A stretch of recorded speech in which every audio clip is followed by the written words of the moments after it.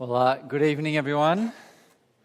Hope you've had a nice day so far. We had an interesting start to our morning. I wasn't at home at the time. I was preaching at 9 a.m. church, but my wife Emily tells me that our 2-year-old Samuel wanted to play with the microwave, so he got a Volkswagen Beetle die-cast model, stuck it in the microwave and turned the microwave on while Emily was brushing our girl's hair, and a little fire started, but the house didn't burn down, so that's nice. Now let me pray and we'll move on to more important things. Let me pray. Heavenly Father, we thank you that you are a God who speaks. We thank you, Father, that you speak clearly in your word, and we pray this evening that you'll help us to understand the things that you say, and that by your Spirit you will help us to live for you and to become more like Jesus, your Son. And it's in his name we pray. Amen. Well, we're coming to that time of the year where people start to recommit to their exercise routines. Summer is around the corner, and everybody knows now that they can't hide themselves in layers of winter clothing. It's all out there for people to see. And so out come the runners. This is the time of year where you see people start running early in the morning. It's a time of year where the active wear comes out of the cupboard if you're that way inclined. And if you go to a gym, it's this time of year where it starts to get busy, where there's lots and lots of more people who turn up as they chase that elusive summer bod that the media keeps telling us that we have to have. And so now is this time of recommitment. See, now is at the time of renewed diets and renewed exercise routines, at least for the next 3 weeks, because that's how long people normally last. And that's the thing when it comes to human commitment and recommitment. We can be so fickle. We can be so short-lived in our commitments. And it happens every year, every new year, when we have those kind of New Year's resolutions that we make. And I don't know what you guys are like, for those of you who are still in high school or just out of high school. But I can remember when I was in high school, every single year from year 7 to year 12, at the beginning of the year, I said to myself, now is the year that I'm going to work really hard in school. Now is the year that I'm going to apply myself and make sure I get good marks. And every year I last about 2 to 3 weeks, and that's the end of it. But that's what we can be like. You see, we have good intentions. We start with this kind of great enthusiasm and this great zeal, and yet the flame quickly dies. And at one level, when it comes to summer bods and New Year's resolutions, well, you know, who cares? Those things don't ultimately matter, but work hard at school. Don't hear me saying otherwise. But when it comes to truly important things in life, like the commitments we make to our friends and our families, and when it comes to the commitments that we make as Christians to living with Jesus as our King, well then commitments matter greatly. And when we fail in those kinds of commitments, well then renewing our commitments becomes really important. And this is what we'll see with the people of God in Nehemiah chapter 9 and chapter 10 this evening. You see, they have failed in their commitment to God. We've seen Israel fail. They faced judgment. They've been sent to Babylon. They faced judgment for their lack of commitment. And now they need to renew their commitment to live for God. And if you remember from 2 weeks ago in Nehemiah chapter 8, the focus of the rest of the book of Nehemiah is now on the restoration of God's people. You see, that's the focus. The city, Jerusalem, now has been somewhat restored. If you remember from the book of Ezra, the temple, that's been rebuilt.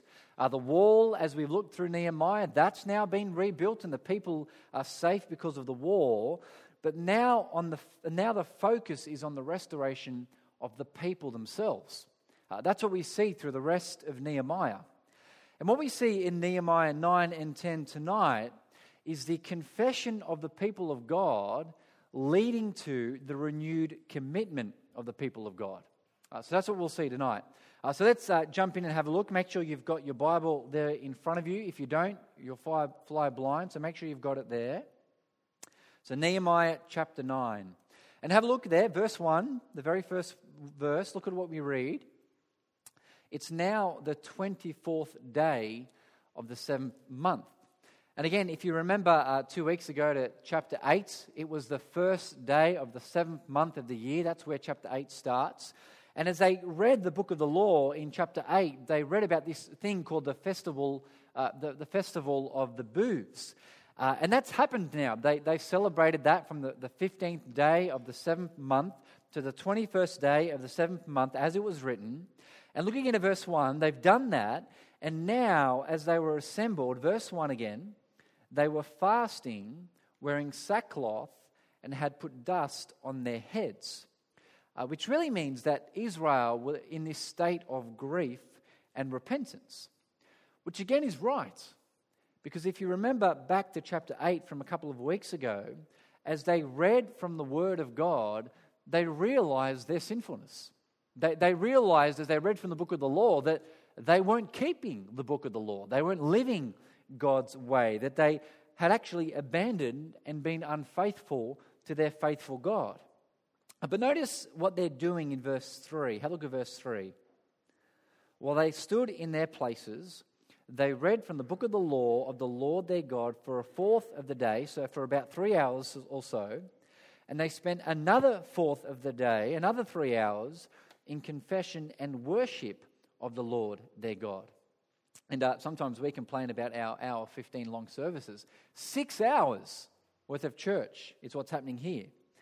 But what I want you to notice is that as the people spent time in the Word of God, it led to them both confessing the praises of God and also confessing their sin before God. That's what we'll see in chapter 9. And that's what happens when we read the Word of God. Often, as we read the Word of God, what we see is how great God is. That's what the Word of God does. It points us to who God is and how great He is and how worthy of praise He is. But on the other hand, it shows us often how sinful we are and how other compared to God we are. And we won't have time to look through all of chapter 9 in detail, otherwise this will be a 6-hour service. But what I want us to notice from chapter 9 is what God is like. And as we see what God is like, the only thing we can do is praise Him in light of that, and to see what the people of Israel are like. And again, we'll see, as we see what they're like, well, that can only lead to confession of sin before God. So that's what we're going to do now. So firstly, what God is like. And you might have noticed as Benny read it for us, but chapter 9, it's really this sweeping history of all that God had done so far up until that point in Israel's history as a nation.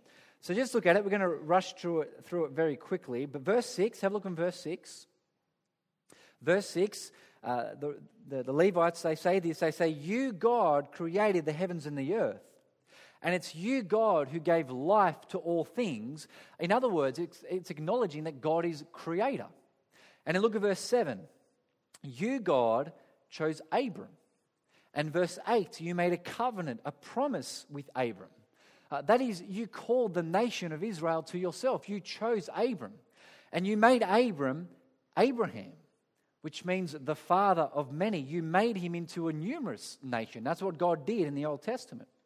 Then verses 9 to 12, have a look, verses 9 to 12. "You, God, saw the oppression of the descendants of Abraham under the rule of Egypt. And what did you do? You rescued them." And verse 10, "You performed unimaginable signs and wonders in Egypt." And verse 11, "You divided the sea for Israel so that they could walk out of Egypt." You rescued the people of Israel. So the whole Exodus event is what's in view there. And then look at verse 13. Verse 13, "You, God, gave Israel your good law, your good word on how they were to live now as your redeemed, saved people for their good." And here's the thing. Even when Israel so quickly grumbled against God, well, what did God do? Have a look at verse 18. Make sure you look down at verse 18.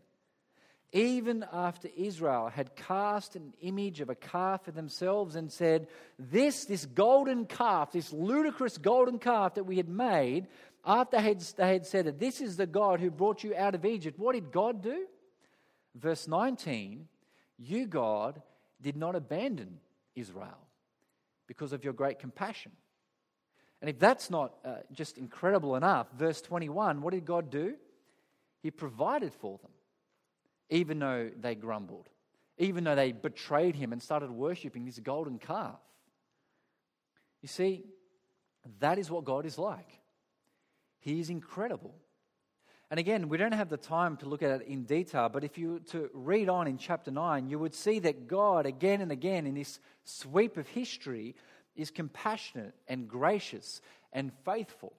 And even though Israel are unfaithful and they abandon God, what does God do? He keeps his promises. He keeps his word to Abraham, and he loves his people. He does what he says and promises he will do. And if you go back to the beginning of chapter 9, you see, no wonder at the beginning of chapter 9 in verse 5, the Levites, what do they say? They say to the people, have a look at verse 5, they say, stand up and do what? Well, praise Yahweh your God. Praise him from everlasting to everlasting, because what else can you do in light of who God is?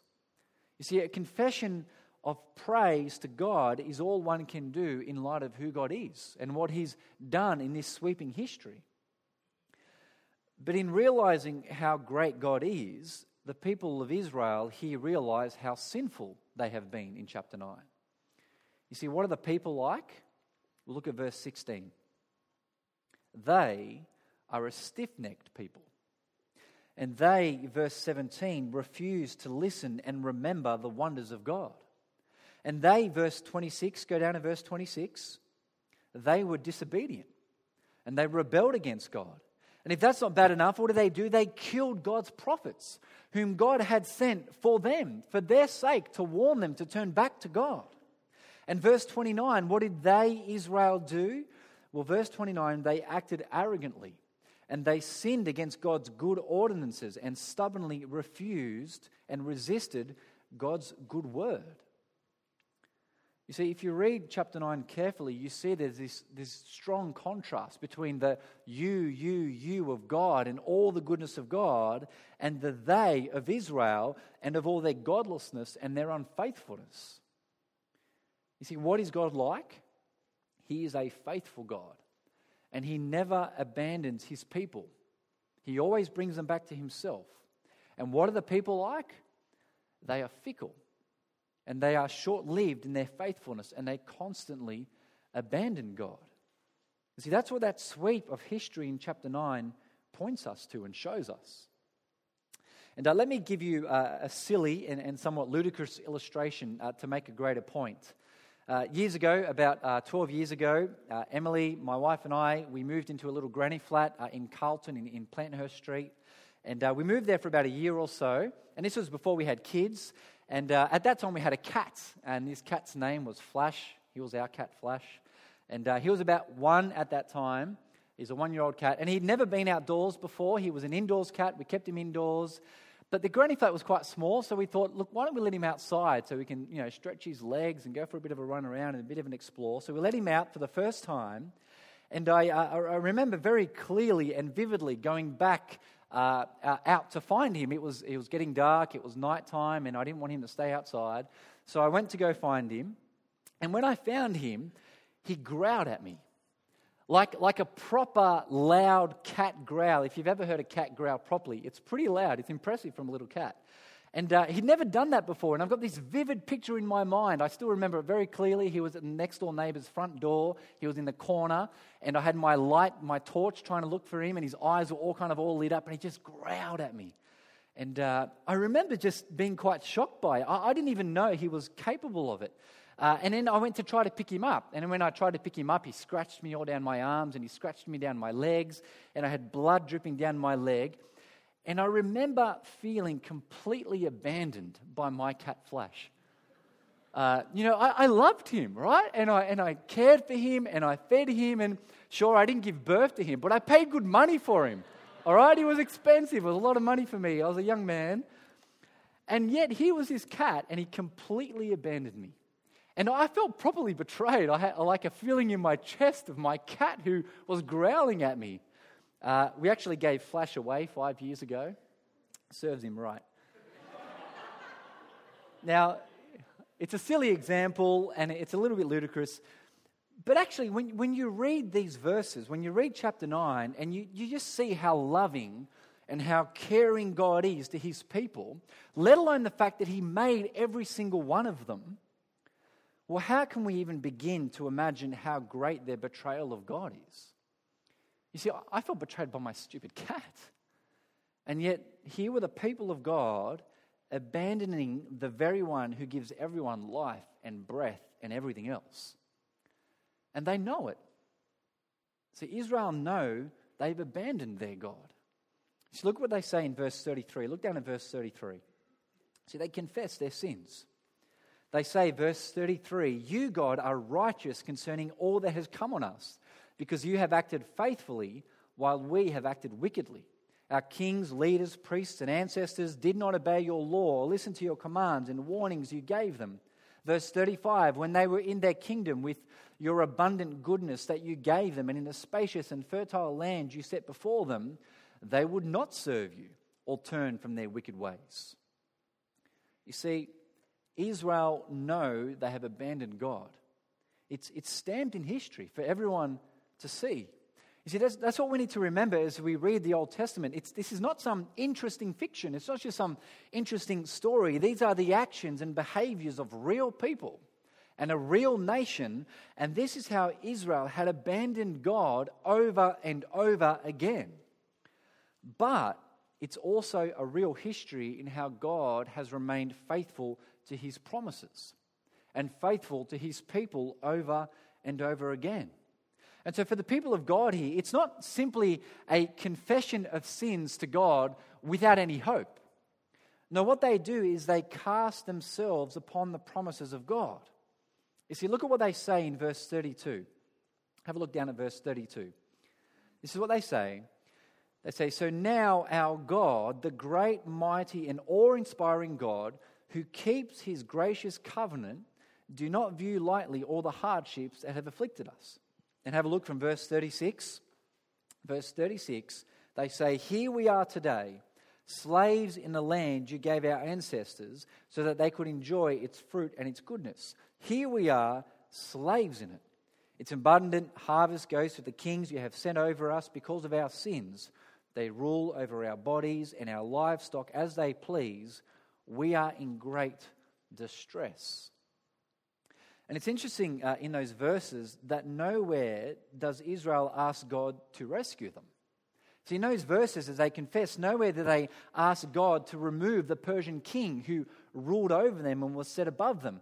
What they do is they simply bring their situation to God and cast themselves on him, knowing that he keeps his gracious promises, trusting in his goodness. And at this point, it's so easy for us to look upon Israel and to look at their report card and think, tisk, tisk, tisk, Israel, look how bad you are. But it's the old illustration that when you have one finger pointing out, you have three fingers pointing back at yourself. See, it's the old trick we learn as kids where we go, "Oh, because they've done something so far worse than me, well, they're really bad, but I'm not that bad."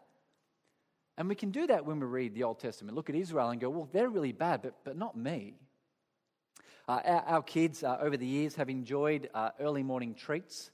And what I mean by that is at about 5 a.m., one of our kids, let's name them Sebastian, he would sneak into the kitchen to pinch chocolate or lollies or chips or whatever he could find while Emily and I were still in bed.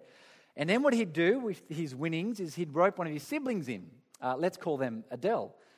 And so by the time Emily and I get up, there they are with chocolate kind of smeared on their face or lolly breath or whatever it is they've been eating. And they're completely shocked that we know they've done something wrong. They can't imagine how we know they've been eating food, even though it's kind of chocolate all smudged on their face. And there's about 10 wrappers in the bin. If you ever steal food as a kid, don't put the wrappers in the bin because we find it. And every time we question them, one of them usually pipes up and says, "Oh, but he ate 20 chocolate pieces and I only ate 10, as if that somehow makes it better. But that's what we do in our sin. You see, that's what we do sometimes when we read the Old Testament. We look at Israel and we think, "Wow, they're so bad." Or that person over there, they're really bad, but not me. It's actually what we do in our sin. In our sin, we ignore our sin. But the Bible is really clear on this. See, here's what Romans chapter 3 says. It's up on the screen. It says, "There is no one righteous, not even one. There is no one who understands. There is no one who seeks God. All have turned away. All alike have become useless. There is no one who does what is good, not even one." You see, that's what Nehemiah chapter 9 must remind us of. That's what the Old Testament must remind us of when we look at the failure of Israel. It should remind us of our sin. Not just pointing the finger at Israel and saying, look how bad they are. And by all means, we are to be appalled by their behavior. We are to look at the way that they've abandoned God and grieve their abandoning of God, but we are to be under no delusion that we are any better. And so like Israel, what we need to do, what chapter 9 teaches us to do, is to confess our sins. See, we need to come to God knowing that we have abandoned the very one who gives us life and breath and everything else. That's why we had a confession prayer before. But like Israel, we know, verse 17, that God is a forgiving God and a gracious and compassionate God who's slow to anger and rich in faithful love. And so in that sense, we do what Israel does. We cast ourselves upon the promises of God just like they did, but we do it knowing that God has actually fulfilled his promises in Jesus. You see, that's the difference between us and Israel. We don't cry out to God like Israel did, looking forward to God fulfilling his promises. No, we look back at the cross of Jesus and see that God has kept his promises. He's done what he said he would do. He's done the hard bit. You see, for Israel, when you get to the end of chapter 9, and when they get to the end of their confession prayer, what they do is they just look forward in hope. But when we get to the end of our confession prayer, we say, thank God through Jesus Christ our Lord. You see, it's what we see in Romans chapter 7, isn't it? So what does Paul say in Romans chapter 7 about sin? He says, the good I want to do, I do not do. He struggles with sin. He says, no, I practice the evil I do not want to do. Paul knows the human plight. He knows our sin. And so how does Paul conclude? It's up there on the screen. He says, what a wretched man I am. He knows his sin. Who will rescue me from this body of death? And then he declares, I thank God through Jesus Christ our Lord. You see, Jesus rescues us from our sin that leads to death. He's done it. And that's why he went to the cross. He went to the cross to pay for that sin. And we cast ourselves on the promises of God, not like Israel did looking forward, but actually knowing that God has kept his promises and that he does forgive all those who trust in Jesus. And if you are someone here today who does not yet know of this forgiveness, Jesus offers it to you. And he offers forgiveness to all who put their faith in him. And maybe tonight you've realized for the first time that actually there is a creator God and he has made us to live in a particular way, and actually all of us have abandoned him as our creator, as our God. And if that's you, please make sure you speak to me tonight, or speak to Evan, or speak to Troy, or the person that brought you along before leaving. Know that Jesus offers forgiveness. But very quickly, before we finish up, we'll have a very quick look at chapter 10, because chapter 10 has something important to teach us. Because the people's confession here in chapter 9, it's not just mere lip service. It's not cheap confession and repentance. You see, their confession before God leads to them renewing their commitment to God. And this is one of my dad's best-loved objections to Christianity. Now, my dad's not a Christian, sadly. I keep praying for him. I keep trying to share Jesus with him. But Dad hates the hypocrisy of the church, as he calls it. And he likes, this is his chief example, this is his best illustration.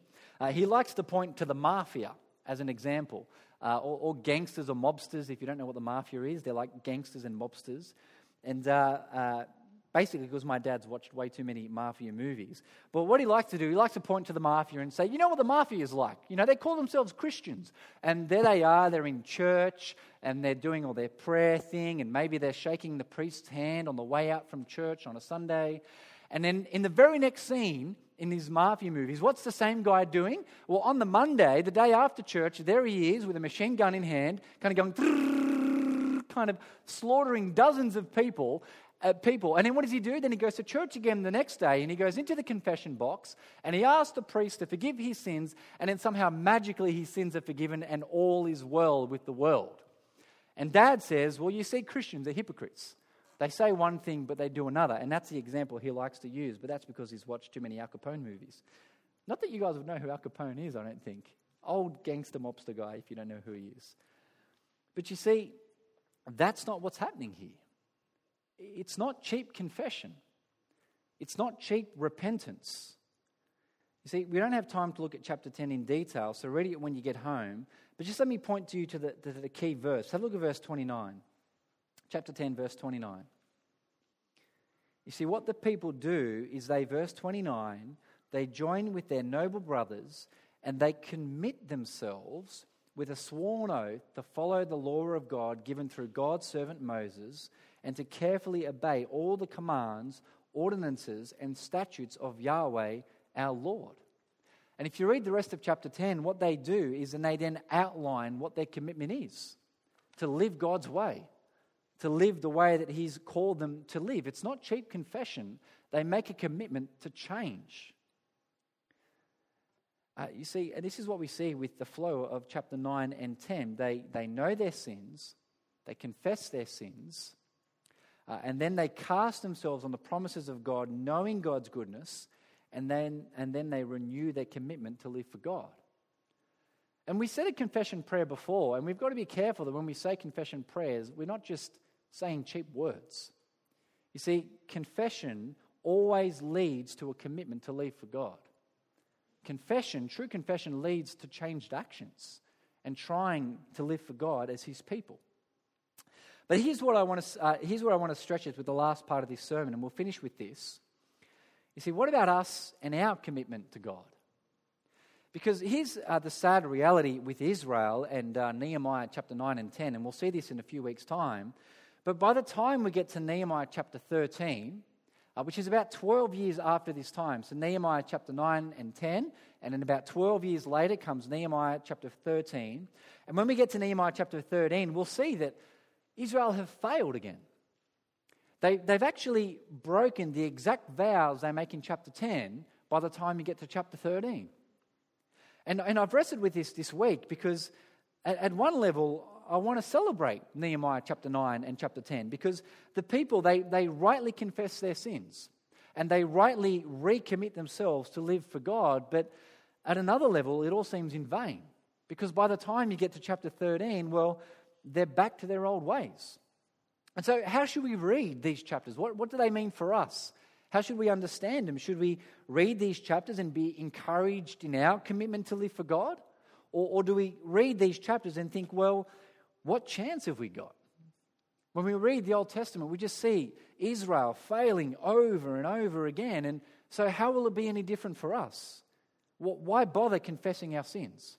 Why bother trying to renew our commitments to live for God if it's all destined to be like that 3-week exercise routine or the New Year's resolution that falls to the ground? Well, what's the point? And let's be honest, we've all had our commitment issues when it comes to living for Jesus. Sure, there have been times where things have been good, but perhaps at the moment they're not so good. Or perhaps it's in the distant past. Maybe there was a time where you were on fire for God and serving in all sorts of different ways and reading your Bible and praying. And maybe now you've become what Phil called last week, comfortably fruitless in your Christian life. So what chance have we got? Are we just like Israel? Well, here's where things are so different for us. You see, we live after the life, death, and resurrection of Jesus. We belong to Jesus. And like we've already seen, we don't look into the future like Israel did, waiting for God to fulfill His promises. We look back to the cross and see that God has done the hard bit. We look back to the cross and see that God Himself came down in the person of Jesus and died for your sins and my sins, for all of our sins, for all those who trust in Jesus as Lord and Savior. And so for us, there is no guilt for those who are in Christ Jesus. There is no guilt. It's been dealt with. But more than that, because we belong to Jesus, God is our Father. And because we belong to Jesus, we have the Spirit of God. You see, do you remember what Jesus says in Luke chapter 11? It's up on the screen. He says this, and just notice how absurd Jesus' examples are in this passage to make his point. So Jesus says, what father among you, if his son asks for a fish, will give him a snake instead of a fish? Or if he asks for an egg, will give him a scorpion?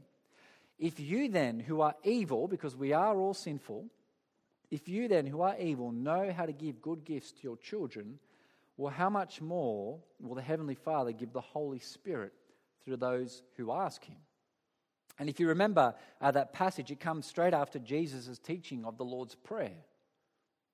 You see, for us, when we commit ourselves to Jesus as our Lord and King, we can pray asking God to help us to live for him. We can pray and ask that the Holy Spirit works in us to live for God. You see, we can live for God. And we can commit ourselves to God in a way that Israel couldn't, because we have Jesus, because we're in Christ, because the Holy Spirit dwells in us. And not only can we ask for God's help, we should. See, chapter 9 is a prayer of confession casting upon the promises of God. And for us, we do the same. We cast ourselves on the promises of God, knowing that he has forgiven us in Christ, and knowing that God is pleased to help us to live for him. See, we're not like Israel and Nehemiah chapter 13. And so what should we do? Well, we should ask God to give us a great desire for his word. We should ask God to grow us to be ever more like Jesus, his son. We should actually ask God to help us to ask him to pray more often for his help. And if Jesus is not yet your Lord and Savior, we'll ask God to reveal himself to you, so you too can know him as Father, because he's pleased to do that. Over the last year or so, I've been praying that God would stop me being so materialistic. Not that I'm obsessed with things, but in our modern world, it's pretty hard not to be materialistic in some way, shape, or form. And so what I've been doing is I've been praying that God would help me to feel less inclined towards things and spend more of my time and my energy and my money, for that matter, on the things of God. And God's answering that prayer. And it's good. And it actually makes me more content, because God knows how to give good gifts to his children. And I see this in the lives of so many people in our church. People at a variety of stages and ages. So people at a variety of ages in our church, be it older people or younger people, are living for Jesus and are committed to him and are growing in Christ's likeness. And people at various stages of their Christian life, rather being a Christian for a long time or for a short time, I'm seeing them changed. I'm seeing them being transformed more and more into the likeness of Christ. You see, that is our privilege as those who belong to Jesus. We need not be fickle in our commitments. See, for us, that old kind of saying, you can't teach an old dog new tricks, that's not true for the Christian. We have the Spirit. We have a Father who is pleased to give us good gifts. And so keep praying that kind of prayer for yourself, and keep praying that kind of prayer for each other. See, Nehemiah chapter 9 and 10, we see that Israel rightly confessed their sins and they rightly recommitted themselves to God. But for us, what a joy that in Jesus we know that God has forgiven our sins, past, present, and future, and that in Jesus God is actually committed to our commitment to live for him. So how about I pray that God's Spirit would help us to live more for Jesus. Let me pray. Well, Heavenly Father, we thank you for your word in Nehemiah chapter 9 and 10. We thank you that it teaches us to confess our sins before you and to cast ourselves upon your promises. And Father, we thank you that it teaches us to commit ourselves to you and to living for you. But Father, we give you great thanks that us who belong to Jesus have your Spirit, and you are pleased to help us to grow to be ever more like Jesus. Please help us to be like him.